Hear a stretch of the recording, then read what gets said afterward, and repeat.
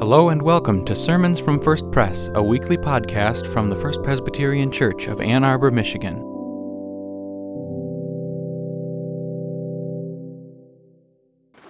Let us humbly acknowledge our shortcomings. Please join me in the unison prayer of confession printed in your bulletins. God of grace and mercy, you create a new order for our lives. Service before success, faith before knowledge, partnership over independence, the cross over the crown. You called us to be your church, united in faith and mission, but too often we let the differences divide us and fail to make your kingdom known on earth. Forgive us when we fall into the patterns of this world, rejecting your call through our action or inaction. Forgive us, God, and move us to see the world in the light of your great love. Forgive us, God, and grant us peace. Would you join me in prayer? Gracious God, by the presence of your Holy Spirit, bless our proclamation of your word, that we may receive the gifts of your wisdom and grace. Speak to us this day, for we, your servants, are listening. Amen. The scripture reading for today comes from the book of Mark, chapter 9, verses 30 to 37. They went on from there and passed through Galilee. He did not want anyone to know it, for he was teaching his disciples, saying to them, "The Son of Man is to be betrayed into human hands, and they will kill him. And 3 days after being killed, he will rise again."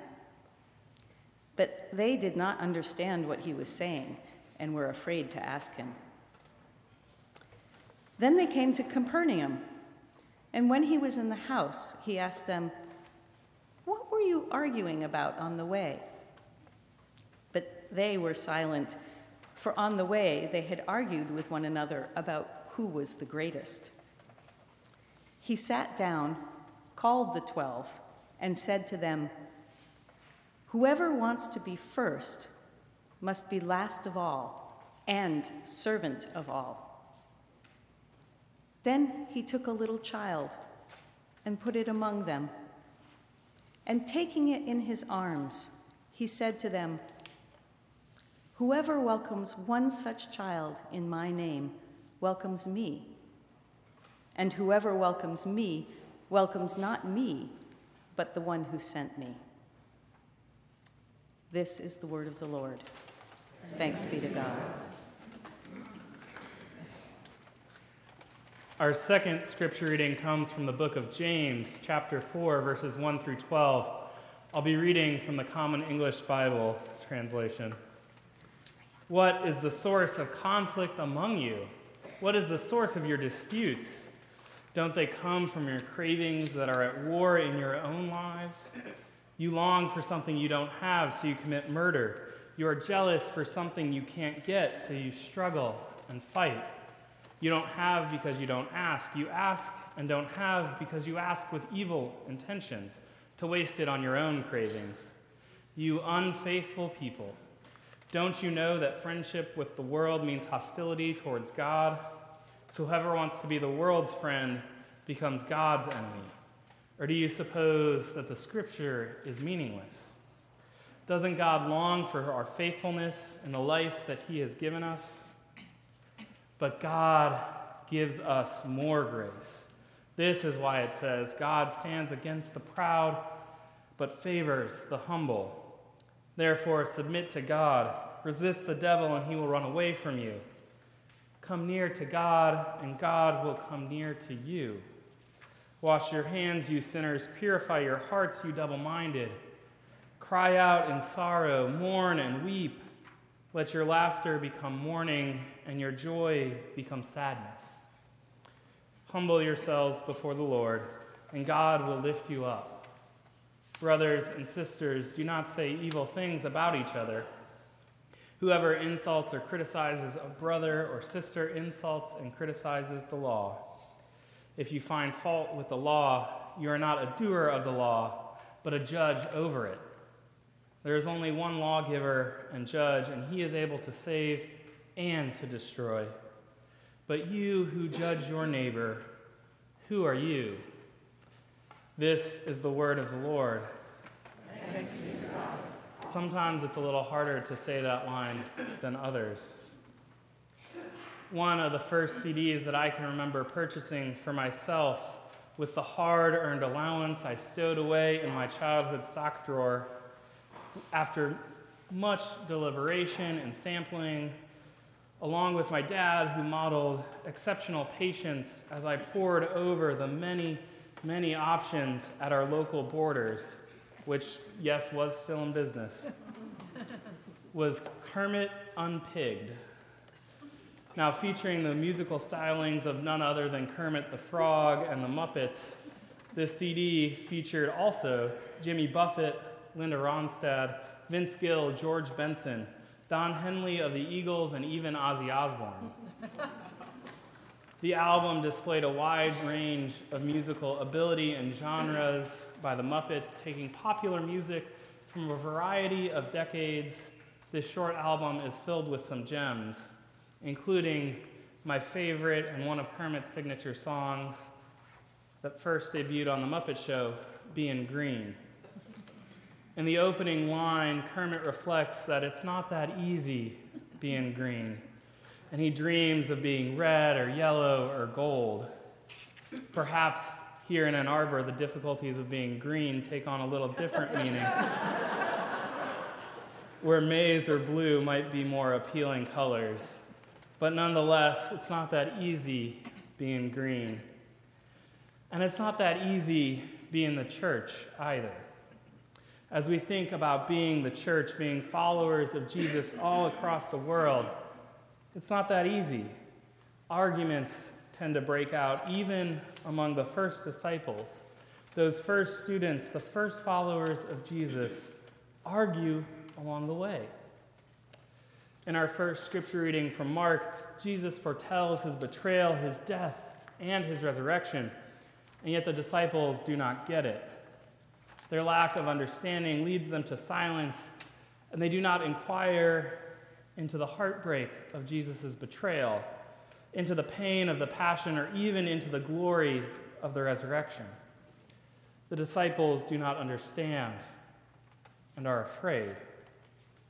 Maybe none of the disciples asked Jesus for clarification out of fear and embarrassment of being that disciple, the one disciple who just doesn't understand, and are hoping that if they play along, someone else would eventually explain it or use it in a sentence like a new and unknown vocabulary word.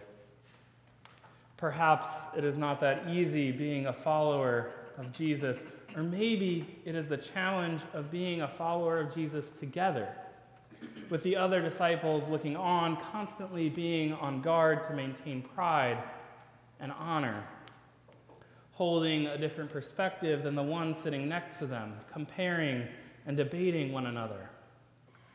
And as in any community, dealing with other people's expectations can be tricky and uncertain. Nevertheless, the juxtaposition of Jesus' prediction and the disciples' poor perception is striking. When faced with the magnitude of the road that Jesus is on, the road that leads to the cross, the road that we remember in Lent, the disciples turn their attention away and argue about who among them is the greatest. It is not that easy being one of Jesus' followers, or at least the seemingly constant shortcomings of the disciples would have us believe that. Even though they are learning from Jesus, listening to parables, witnessing miracles, they're hearing his sermons, they are accompanying him along the way, they are sitting at his feet and sharing bread. But their lack of understanding, or their fear, or their pride lead them to become distracted. Distracted from the big picture of Jesus' life, death, his resurrection, and his ministry, at least in this moment the disciples miss it, and they turn instead to their own argument. And when Jesus asks them about their argument, there's silence. No ums or ahs, or attempts to explain, or even an attempt to lie, but silence. Like a deer in the headlights, they simply stop. Like when you know you're in trouble and you've been caught, so your only instinct is to freeze. Much in the same way I froze when my mother caught me eating ice cream straight out of the tub at midnight, possibly with the naive hope that if I stayed still enough, my mom might not have seen me. But I know that she did, and I knew that a scolding was on its way, and it was time to listen and to learn. Jesus uses the silence as an opportunity to teach, as he reframes the disciples' mindset away from their argument and disagreement about greatness and toward a new vision of what it means to be a community together as followers of Jesus. When we turn to our second scripture reading from James, we quickly find out that it didn't get easier to be a follower of Jesus or to be the church. In James' letter to the 12 tribes of Israel that have been scattered, James offers a series of practical teachings on how to form a new community, of how to live together, of how to be the church. It is not that easy being the church, and this might be one of the reasons why we have so many epistles. The vast majority of the books that make up the New Testament take the form of a letter, addressed and sent to people and to churches, speaking to the reality that this thing called church is complicated. This thing called church is messy, and that churches can use guidance.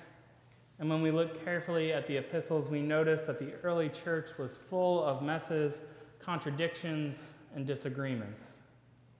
And I'm pretty sure the church today is still full of messes, contradictions, and disagreements.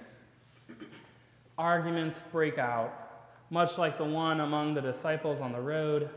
And in the portion of James's letter that we read this morning, James begins by asking, what is the source of conflict among you? What is the source of your disputes? I am sure that question could be asked at almost any church, certainly here at First Pres Ann Arbor, and perhaps this past year has provided an uncomfortably close reminder that conflict and disagreements do happen. And I'm sure there have been a vast array of issues and debates in the long history of this congregation, as there are in any congregation, and spoiler alert, that there will be in the future in other congregations as well. This is normal.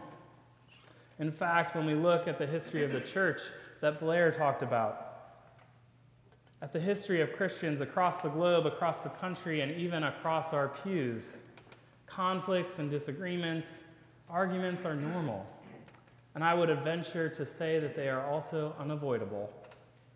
After all, we are only human, and as we try to figure out what this thing called church looks like, coming together as a community is difficult, and it's messy. We do not all have the same perspective, and in all honesty, if we all agreed all the time, life would become pretty boring. And so James is writing to the church that is struggling with conflict and disputes, and he uses some pretty strong rhetoric. James calls his audience envious, zealous, unfaithful. They pray with evil intentions. Their conflicts rise to the point of causing death to come to others. In this clear rebuke, James wonders if some in the early church do not love God, if they believe that they are the judge of the law and of their neighbor. James, however, also gives some practical advice by urging the church to be humble and to not judge one another. Humility with a non-judgmental attitude. James isn't arguing for a complete avoidance of all conflict, but for a genuine care and respect that leads the church into full and diverse communities. It is not the disagreement itself, but the selfish motivations behind them that James is most strikingly condemning. As James notes, God stands against the proud, but favors the humble. And James urges the church to humble yourself before the Lord, and God will lift you up. Jesus places a little child among the disciples and teaches the disciples a radical welcome and service that is humble and selfless. A child, possibly even an infant, would in no way be able to repay the welcome. There is no honor in welcoming someone with little to no social standing. To truly welcome a child like this would mean caring for the needs of another who is utterly dependent, with no desire for reward or recognition or greatness. And this is an example of how to embody humility and service. One biblical scholar notes that true greatness, as the disciples do not yet know, cannot be found in adding up one's social standing. It is only available where the vision of servanthood prevails. Humility and servanthood, that is the vision of how to live together to form community, the vision of how to be followers of Jesus, of how to be the church. As a servant, you care and tend to the needs of others. And when you are humble, you recognize that the needs of your neighbor are sometimes greater than your own. And sometimes your needs mean that you need to rely on the service and care of your neighbor. We come together as a community, as the church, to take care of each other and the world and our neighbors despite our disagreements and despite the messiness, because we are blessed and we can be a blessing when we take an attitude of servanthood marked with humility. Maya Angelou was once asked in an interview, "What do you think is the source of your own inspiration and energy?" And part of her response was, quote, "What humility does for one is it reminds us that there are people before me I have already been paid for. And what I need to do is prepare myself so that I can pay for someone else who is yet to come, but who may be here and needs me." Maya Angelou reminds us that humility, first and foremost, is about recognizing the needs of others, recognizing what others have done for us and what we can do for others.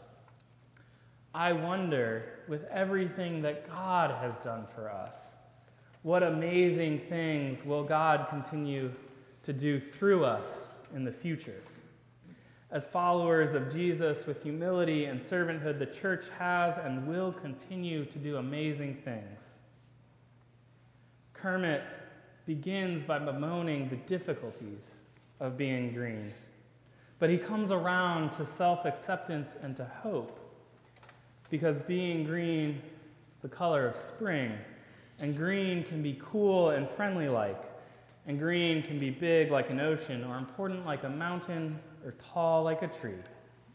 When green is all there is to be, it could make you wonder why, but why wonder why? Wonder, I am green and it'll do fine. It's beautiful, and I think it's what I want to be. It's not easy being the church, but the church can show God's love, and the church can be welcoming and friendly-like, and the church can be a family and servants to our neighbors and to the world. When the church is what Jesus calls us to be, it can make you wonder why, but why wonder why? Wonder, we are the church and it'll do fine.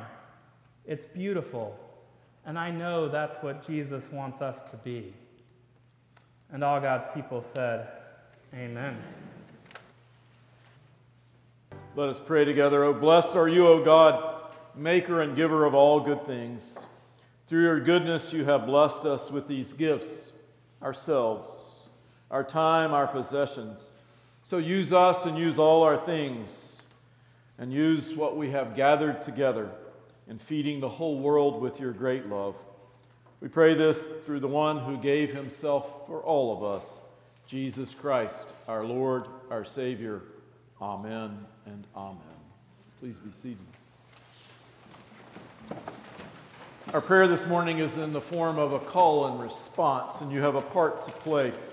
It's a bidding prayer, and your response comes after the phrase, "We need you, God," and you respond in the same way, "We need you, God." So, from the top, we need you, God. We need you, God. Let us pray. God of peace, we come before you this day giving thanks for the gift of this very day and for the light and the promise that you offer into our world. Because we pray for peace on this planet, a world so filled with problems, we need you, God. We need you, God. Because people look at one another with bitterness and hate in their hearts, teach us the ways to reconcile our differences. We need you, God. We need you, God. Because families are separated by anger and frustration, give us love that overcomes delusion and rebellion. We need you, God. We need you, God. Because temptation is woven into the fabric of our lives, and we know the weariness of 40 days in the desert, and the beckoning power of sweet fruit in the vain promises of the world. We need you, God. We need you, God. Because we see the broken before the whole, the half-empty cup, the unfinished task, and the thirst and freedom's quest. We need you, God. We need you, God. Because we trust in what we can see, and we are blinded by our own prejudices, and we do not know what we do not know. We need you, God. We need you, God. Because our need for correctness exceeds our need for truth, and because our excuses preempt the cry of the wounded, and our celebration of blessing is mindless of all the children, women, and men and families who are displaced or abandoned. We need you, God. We need you, God. But because you came among us and breathed into our weary, wiry souls, you healed our pain. You drew us together into communities of faith and practice and promise, and you let us wound you. You loved us to the end, even when we sought your life. You triumphed over all hatred. We need you, God. We need you, God. God of salt, God of the fire, God of anger, God of our laughter, God of parables and songs and anthems and riddles, God of stories and proclamation, God of Kermit and God of our children, God of those yet to be born, God of our comfort, God of our affliction, God of the salt, God of the fire. Come now and be here among us in this community of faith, that we may find your graces, that we may follow you into the world, and that we might mold our lives according to Jesus Christ, the one who gathered us together as a people, who gathered a child among us, and who taught us to pray, saying, Our Father, who art in heaven, hallowed be thy name. Thy kingdom come, thy will be done, on earth as it is in heaven. Give us this day our daily bread, and forgive us our debts, as we forgive our debtors. And lead us not into temptation, but deliver us from evil. For thine is the kingdom, and the power, and the glory forever. Amen. Thanks for worshiping with us. For more information, visit us on the web at www.firstpresbyterian.org or send an email to info@firstpresbyterian.org. See you next week for another sermon from First Pres.